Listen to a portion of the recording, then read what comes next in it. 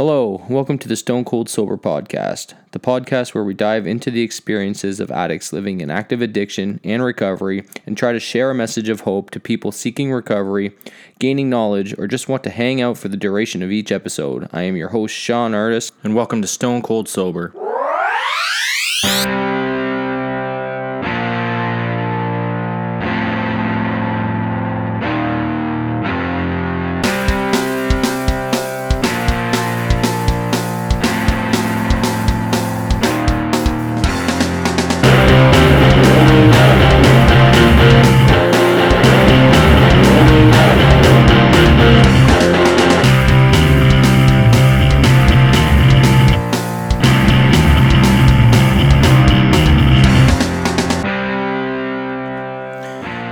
Welcome to this new episode 2.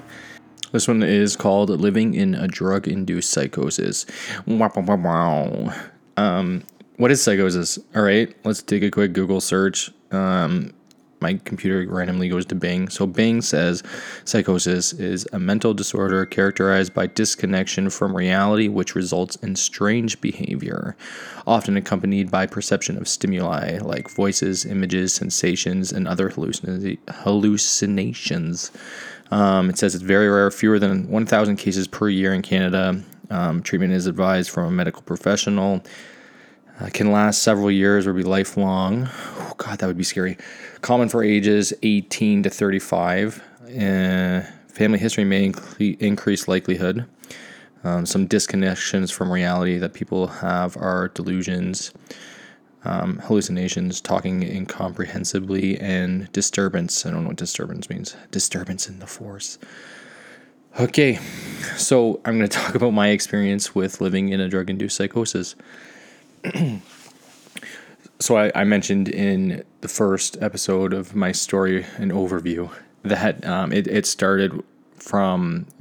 onset started with me smoking meth. And what happened was I did that with some friends.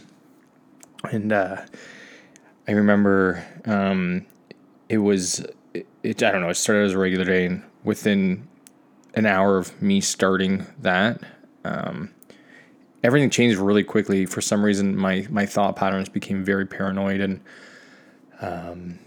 I was concerned about a lot of things that had never really crossed my mind before. Prior to this, I was always into like conspiracy theories, and I thought a lot of cool YouTube videos had some kind of like credence to them. So I was always kind of into like different things, like, I don't know, like the JFK conspiracy or the moon landing. It's kind of the popular ones that cycle the internet. Some not so popular ones also, like different theories of aliens or angels or demonic entities and stuff like that. So those started to become kind of real to me. I guess they were in the back of my mind, and this drug kind of started taking over, and I became very paranoid about different things. Mostly mine kind of revolved around the devil and government conspiracies that were revolving around me. So all of a sudden, the day turned into night, and I was very aware, or not aware. I was hypersensitive to the fact that there were people around me. Something happened to my voice there. Oh my gosh, it's still happening. Okay. And so I started, when I was driving around, I know I was driving while intoxicated. Sue me, sorry. I don't recommend it. Obviously not. It's stupid. I was a stupid kid. Anyways, so I was driving around, and I was with my buddies, and I was convinced that everyone, like literally everyone in the road, was following me with some kind of ulterior motive of why they were in their car. Like, for example, I remember there was a car turning like maybe like half a kilometer up the road, and it was probably just on its phone or something, waited for me to pass, and it turned like the same direction I was going, and I was convinced they were waiting for me to pass. That went on for a long time. But anyway, so that night, day turned into night, and it was about like whatever, maybe 3 a.m. and I was like, okay, I gotta go home. Like this, I should be tired. Go home. excuse me, I couldn't sleep. So I couldn't sleep. And this kind of went on for like 5 days. It was on a stretch of work where I was off for 6 days, thank God. But by the time I was ready to go back to work, I was sleep deprived and I was still kind of coming off this high. So anyways, this paranoia didn't really go away. It actually kind of got gradually worse the more I would smoke weed. In my head, I was telling myself that it would help me calm down, but looking back, I know now that it actually heightened my paranoid state.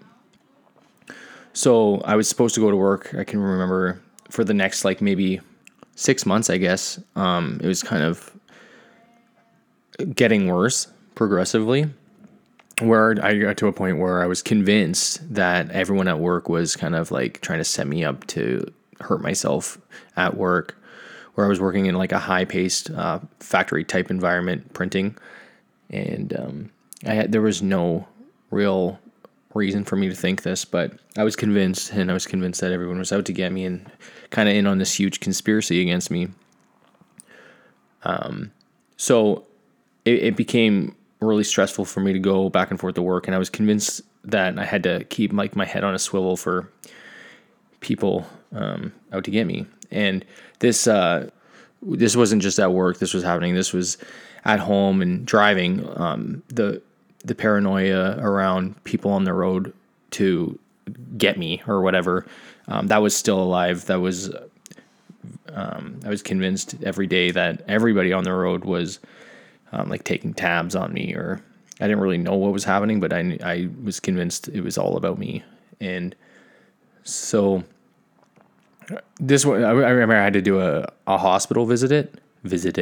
I had to do a hospital visit. I had to do a hospital visit, and I can remember there was a guy in the waiting room with me on the phone, and he was talking, and he was saying stuff like, "Oh yeah, he's right here. He's about to go in. Hang on, I'll just check in with him." And he goes, "Sean," and it freaked me out. And so obviously I ignored this guy. I was convinced he was like part of this huge conspiracy against me.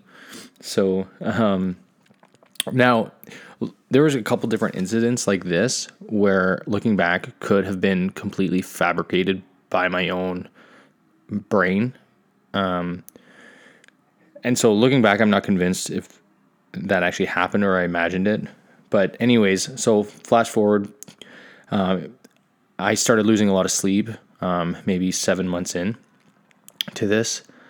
And I didn't realize, but like I was living in a psychosis at this point where I was losing sleep when I got sleep, and my nightly routine became me like kind of going around the house, doing a quick check outside, and I became convinced that I had to lock my bedroom door. Like I was convinced my mom was like giving me drugs at night. I don't know why. I was convinced that my food was being like poisoned. And I've talked to people who've experienced drug-induced psychosis, and these are kind of common themes, I guess, that people kind of freak out about. I had a good friend that I met coming back into recovery this time, who's no longer with us. Rest in peace. But he was in a big drug-induced psychosis. His drug of choice was meth, so I can only imagine how long he was living like this for, because thankfully for me, I only did it once. But like he could have been living like this for years. But he had very similar experiences. So this got to a point, probably like 8 months later, where I was very scared to go to work and to drive anywhere and to leave the house. And my mom started noticing, like, I was really not behaving myself. I was being really sketchy around the house. Like, I don't know, I was just freaking out about things. And anyway, she noticed, and she tried asking, like what's going on. She didn't really know how to talk to. So she got a hold of somebody at the hospital that we lived close by that kind of dealt with these mental issues, not knowing what I was going through, because I was very closed off. I was scared that if I told her anything, that like she was part of the conspiracy and they would have more intel on me. So I think about maybe maybe around that. So this was coming into June 2015. June 2015, yeah. And I completely broke down. I was freaking out. I was scared, and I was convinced people were out to get me. So I told my mom that. She said, "Listen, like, I can tell something's going on. We're gonna take you to the hospital, and we're gonna let you figure it out there." So we went. And this is when shit kind of got really real for me, because I got admitted involuntarily. So under the Mental Health Act in Ontario, people can be admitted to a hospital for two reasons. One's that mean like your symptoms of your mental whatever that you're having, if it's a disorder or condition, make it likely that you're going to harm yourself or somebody else. And also that you need to be detained in a facility to like receive treatment for an ongoing condition. And because my mom had called maybe like a month prior, concerned about them, and I had been, I think, called from a counselor to be advised that like she wanted me to come in for therapy, and I was like not about it because I was like, I'm not going to open up to some lady when I'm convinced everybody's out to get me, right? Like. And it was a stranger. I didn't even know this person calling me. So anyways, I am getting formed, which is Form 3, sorry. In Ontario, that's what it's called when you go to the hospital for a psychiatric like analysis where you can't leave. So I was stuck there. I think 72 hours you get stuck there. This time was a blur, but I can remember various things. Like one of the weirdest things ever happened to me there. So I think I was after I was in the merge and moved up. I think like maybe my second day or something. This guy got admitted, right? So my name's maybe I shouldn't say. Okay, anyway, I shouldn't say. I don't want to give this guy out in case for whatever reason. Anyways. So this guy gets admitted with a very similar name as mine. Like it rhymed and had the same syllables. And I heard his name get called out from my room. And I was like, it completely piqued my interest. So I got up and I went out and I started seeing this guy. And very weird things were happening. So you got to remember that my main concern was that like the devil was out to get me. And there was a huge global conspiracy against me that kind of went along the lines with that theme. So I didn't say any of this to the emerge nurse because I was completely worried that they were like really going to think I was off my rocker. So what I said was that I was convinced people were out to get me. Not far from the truth. It was true. So I get admitted under that premise. And so go back to a couple days later, this guy gets admitted, very similar name as mine. And that kind of freaked me out. I was like, okay, this is like one of those signs. I was getting signs all the time. So I go and literally it was super weird. The first thing he said to me was like, I know the devil and I know she watches from a spaceship and I know her personally. I'm also friends of Donald Trump and he watches the shit flow down the river. And I was like, okay, this is fucked up. It was too much for me to handle. I went back to my room and I was just like praying, man. Like that was the only thing that got me through this psych stay. I think I had my phone and I was kind of convinced I was at the end of my life, to be honest. And so a lot of these, I spent a lot of that time in the hospital, like kind of reaching out to friends that I felt like I wronged in addiction like years prior. And so I know a lot of people that were like, what's going on? Like, why are you saying these things to me? Like, this was years ago. Like, I don't even remember this anymore. Why are you still thinking about it? And I didn't want to explain anything to them. So I didn't. So this guy that had a similar name to mine, like, that was really weird. And I can remember, I don't know if I knew them, but there was like a girl in the unit too. And she was like, hey, Sean, how's it going? And I was just like, I don't know who you are. Back off, lady. I'm not trying to be part of your conspiracy cult or whatever. Oh, man, this is the weirdest time of my life, by the way. And I was still very scared at this point. So it's weird. Like there was these like archetypes of people in the ward with me. and it was weird. Like, in my head, everybody kind of represented somebody. Like, there was a guy who I was convinced was from the mafia, and there was a guy I was convinced was from the CIA, and there was a guy I was convinced was like from the devil that I was just talking about, and there was a guy I was convinced he was from like some like church organization, and they were all like either trying to help me or like get at me, or they all had their own weird agenda. And honestly, there's no logic to any of this that was happening in my head. It was just what it was. Like, there was a night shift where I was convinced I saw my mom in there. Like, my mom wasn't there. You know what I mean? Like, it was just, it was a strange thing to go through. And, so anyways, they want me to take meds, obviously, from what I'm going through. I can remember I had my very first like panic attack, thinking that if I didn't take them, I was going to get strapped down and like injected with whatever kind of medicine they wanted me to take, which was a very scary thought. So there was a guy, I kind of had a roommate, and this was the guy I was convinced was from the mafia. And he said, so he said that he was telling me about his son, and they want him to take these pills and how he turned into a vegetable. And he's like, don't take the pills, man, whatever, blah, blah, blah.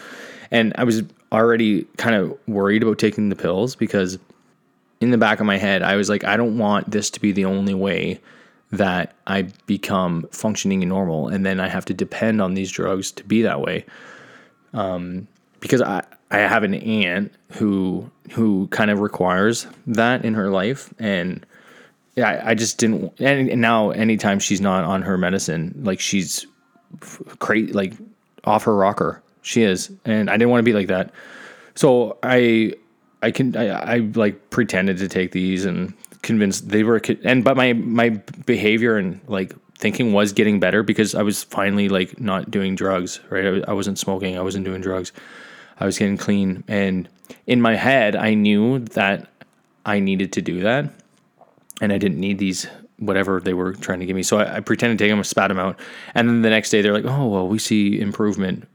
And by they, I mean like the psychiatrists and psychologists that were studying me from whatever monitors they were watching me from, and my daily reports and stuff. So anyways, they gave me these one day, and they're like, okay, positive, whatever. And they're like, hey, you can get him to get ready to leave. So I ended up leaving, and I was slowly, like very slowly, became more mentally stable. And I went about a month without smoking any weed or doing any drugs or drinking, which was recommended because they gave me like these pills to go, and they're like, well, don't be doing any drugs with them. And I was like, okay, cool. And things were starting to get really better. And then about a month goes by, and I go to visit this guy in Barrie, and I told myself, I was like, I'm not going to do any drugs, but like, this is like one of my only friends that I had. And I get there, and I end up smoking weed because I'm a drug addict, and I couldn't just hang around with it and not be like a month in. Like, that's pretty fresh. Like, that's fresh. So, so I ended up smoking some weed, and this just sent me back like 2 months, like mentally, and I was instantly in this paranoid state. And now my friends I was with were in on it, and I could like, I thought like I knew what my mom was thinking or whatever. Like, it was messed up. Like, you know what it felt like? If you've made it to this far in this episode, I wish I started with this. Being in a drug-induced psychosis is like The Truman Show. That movie with Jim Carrey, where he finds out that everybody knows he's on a TV show, and he's the only one who doesn't know. That's what it was like for me. And that was scary. So now I'm in the middle of Barrie freaking out, and I have no car.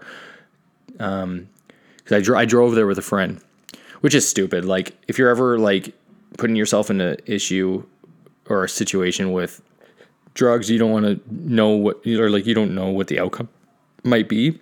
That's one of my things that I have to do, is always have my own vehicle so I can just dip when I want. No pressure on anyone else.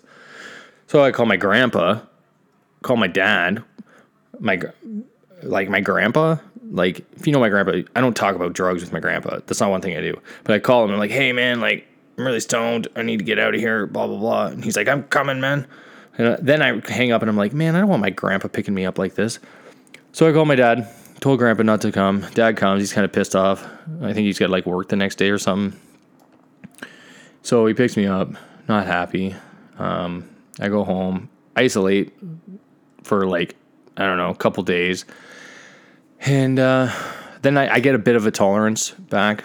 But then I do like another year. Actually, yeah, a year in that kind of paranoid psychosis for till June 2016. But I thought if I changed work crews, I could like maintain, or like, because I was worried everyone at work was in on this thing, and I was like, oh, if I go to a new crew, that I won't feel like that.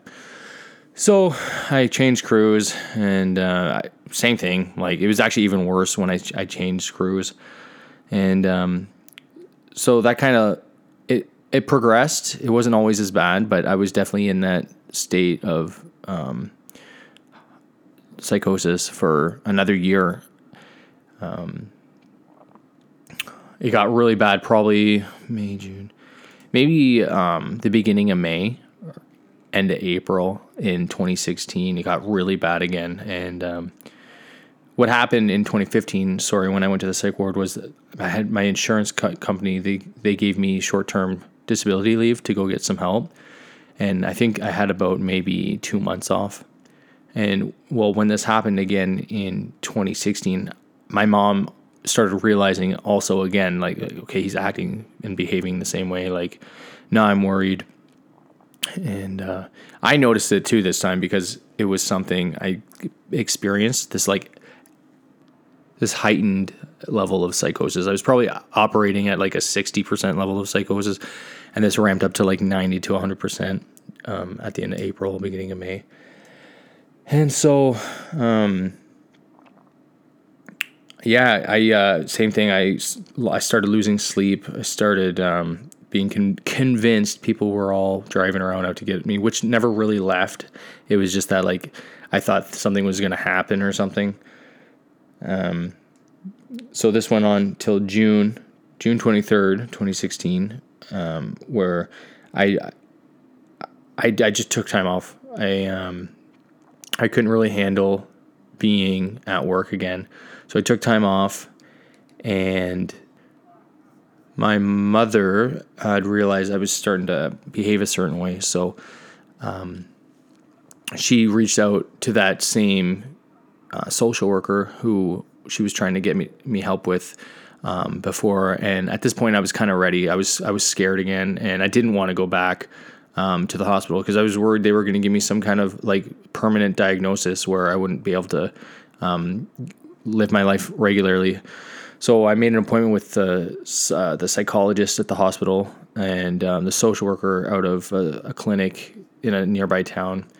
And I started seeing her, and she recommended that I take time off work and go back to rehab, because I was still, at this point, I wasn't doing any crazy hard drugs anymore. I was just smoking weed now. But it was definitely affecting my mental state. It was putting me into this constant state of psychosis, which really wouldn't have happened if I ever smoked meth. So I started seeing her, and I take some time off work, and I get signed up to go to a rehab. But this wasn't until February. And so it's June now, remember, in 2016, and I couldn't get to rehab till February. So when I initially applied to go off work with short-term disability this time, I was denied. And I can remember talking to the lady, and she said to me over the phone, no, we're not going to approve you because we think you just want time off work. Like, this was the same time as last year, which was kind of weird thinking about it, that it was like a year apart. But so they denied me. So I fought it, obviously, and I was determined, because I was scared and convinced that this was like it. Like, these guys were out to get me, and they were going to get me. So the time came where I had to make my mind up, and I was like, you know what? I'm choosing recovery. And I had a lot of catching up to do. I had a lot of fear and doubts and stuff, because now I'm I think I'm 26 in 2016, and I hadn't tried to get clean really tried, I guess, since I was like 18. So I had all this doubt and anxiety about it, but I was ready to try, because I knew I made it a year before, and there's no way I wanted to keep living like that. So I did. I was too scared to go to meetings and open up, because I was still convinced people were like out to get me and stuff. So I didn't go to any meetings for the first 3 months. I saw my social worker on a weekly and then bi-weekly basis. I signed up for this group. What was the group? It was like a wellness recovery action plan for various diagnosis or conditions where people were manic or in a psychosis like me, or any kind of situation that required them to have a plan when they became in a heightened state. So I did this actually in 2015, and then I revisited the group and did it again in 2016, because clearly the first time it didn't work. So, but it was good. It kind of like mapped out a plan, like when you become in crisis, what do you need from people? What do you need to do? But 2016, June 23rd, that's when I stopped and made all these decisions. And actually at the time I was so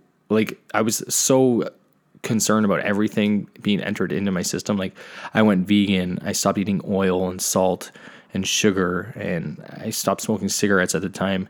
And I really overwhelmed my body, where I broke out in these hives. And because I had these hives, I didn't equate it to my diet. I just was convinced yet again that people were doing something to me. So I actually was convinced people were like rubbing their dirty socks on my work uniform.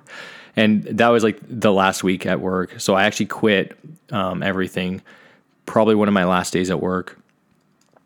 And yeah, so I go to the dermatologist now, and I'm like, hey, like, can you explain this? Like, I think I have ringworm. And the first thing he asked me, he's like, did you make any major changes to your diet? And I was like, yeah. And he's like, well, that's what it is. And I was like, okay, so this guy's in on it. He already knows. But whatever. So I went with that. And I started seeing the social worker weekly and then bi-weekly. And then about sometime after 3 months of not being on drugs, I was like, hey, like, I think I'm ready to start being around people again. And so I started going back to Narcotics Anonymous meetings. And I guess this would have been around June, July, August, September. Yeah, September. And then I had to wait a bit longer till February to get into a rehab. So I was still convinced. I wasn't really opening up to people, and I was very cautious of when I did what I was saying. So I wasn't trying to get myself into trouble for I don't even know what. But anyways, yeah, and then slowly when I started trusting people, like that, psychosis or the paranoia in the psychosis kind of started to go away very, very slowly, until I got into that rehab in February. And I mentioned in the first episode, if you listened, that this wasn't a place for me. Like, people were still doing drugs. They didn't want to be there. They didn't want to take it seriously. And by the time I got in, I was already 7 months clean. Still very paranoid though. And this all ended actually when I was at this rehab before I left. So I went to bed one night, and this was a really weird moment actually. I went to bed and I had this dream, right? And I can't remember too much about this dream, but I remember there was a really bright white light. This sounds so cliche too, and I'm not making this up. But I was dreaming, and this white bright light, I was speaking about something with it. And it went right through me, right through my heart, right through my chest area. And then something happened. I woke up that morning, and literally like 90 to 95% of my paranoia was just gone. And something happened, and I was like, you know what? I tried telling people about it, and they were like, "Yeah, you're crazy. Cool." And I'm like, "All right, sweet. Not telling you." And then I called my dad. And I was like, "Hey, man, like, listen, I don't want to be here anymore. Like, I think I'm doing pretty good, and these people aren't taking it seriously, and I just want to go home." So I went home, and you know what? It was such a good decision. I kept doing NA meetings, and but I was able to take time off until August. I had to make a decision at August, what I was going to do. And I knew if I went back to work, like it was over, I would have relapsed. So I didn't, went to school. And yeah, that was kind of the end of my psychosis when I woke up that day in rehab. Yeah, so that's my story with living in a drug-induced psychosis. I've heard a lot of similar stories of various themes that I've experienced. But I wanted to share that and let everyone know kind of what that was like for me. So thank you for listening, and join me next time. I think I'm going to try to get a guest on for next time. All right. Have a good one.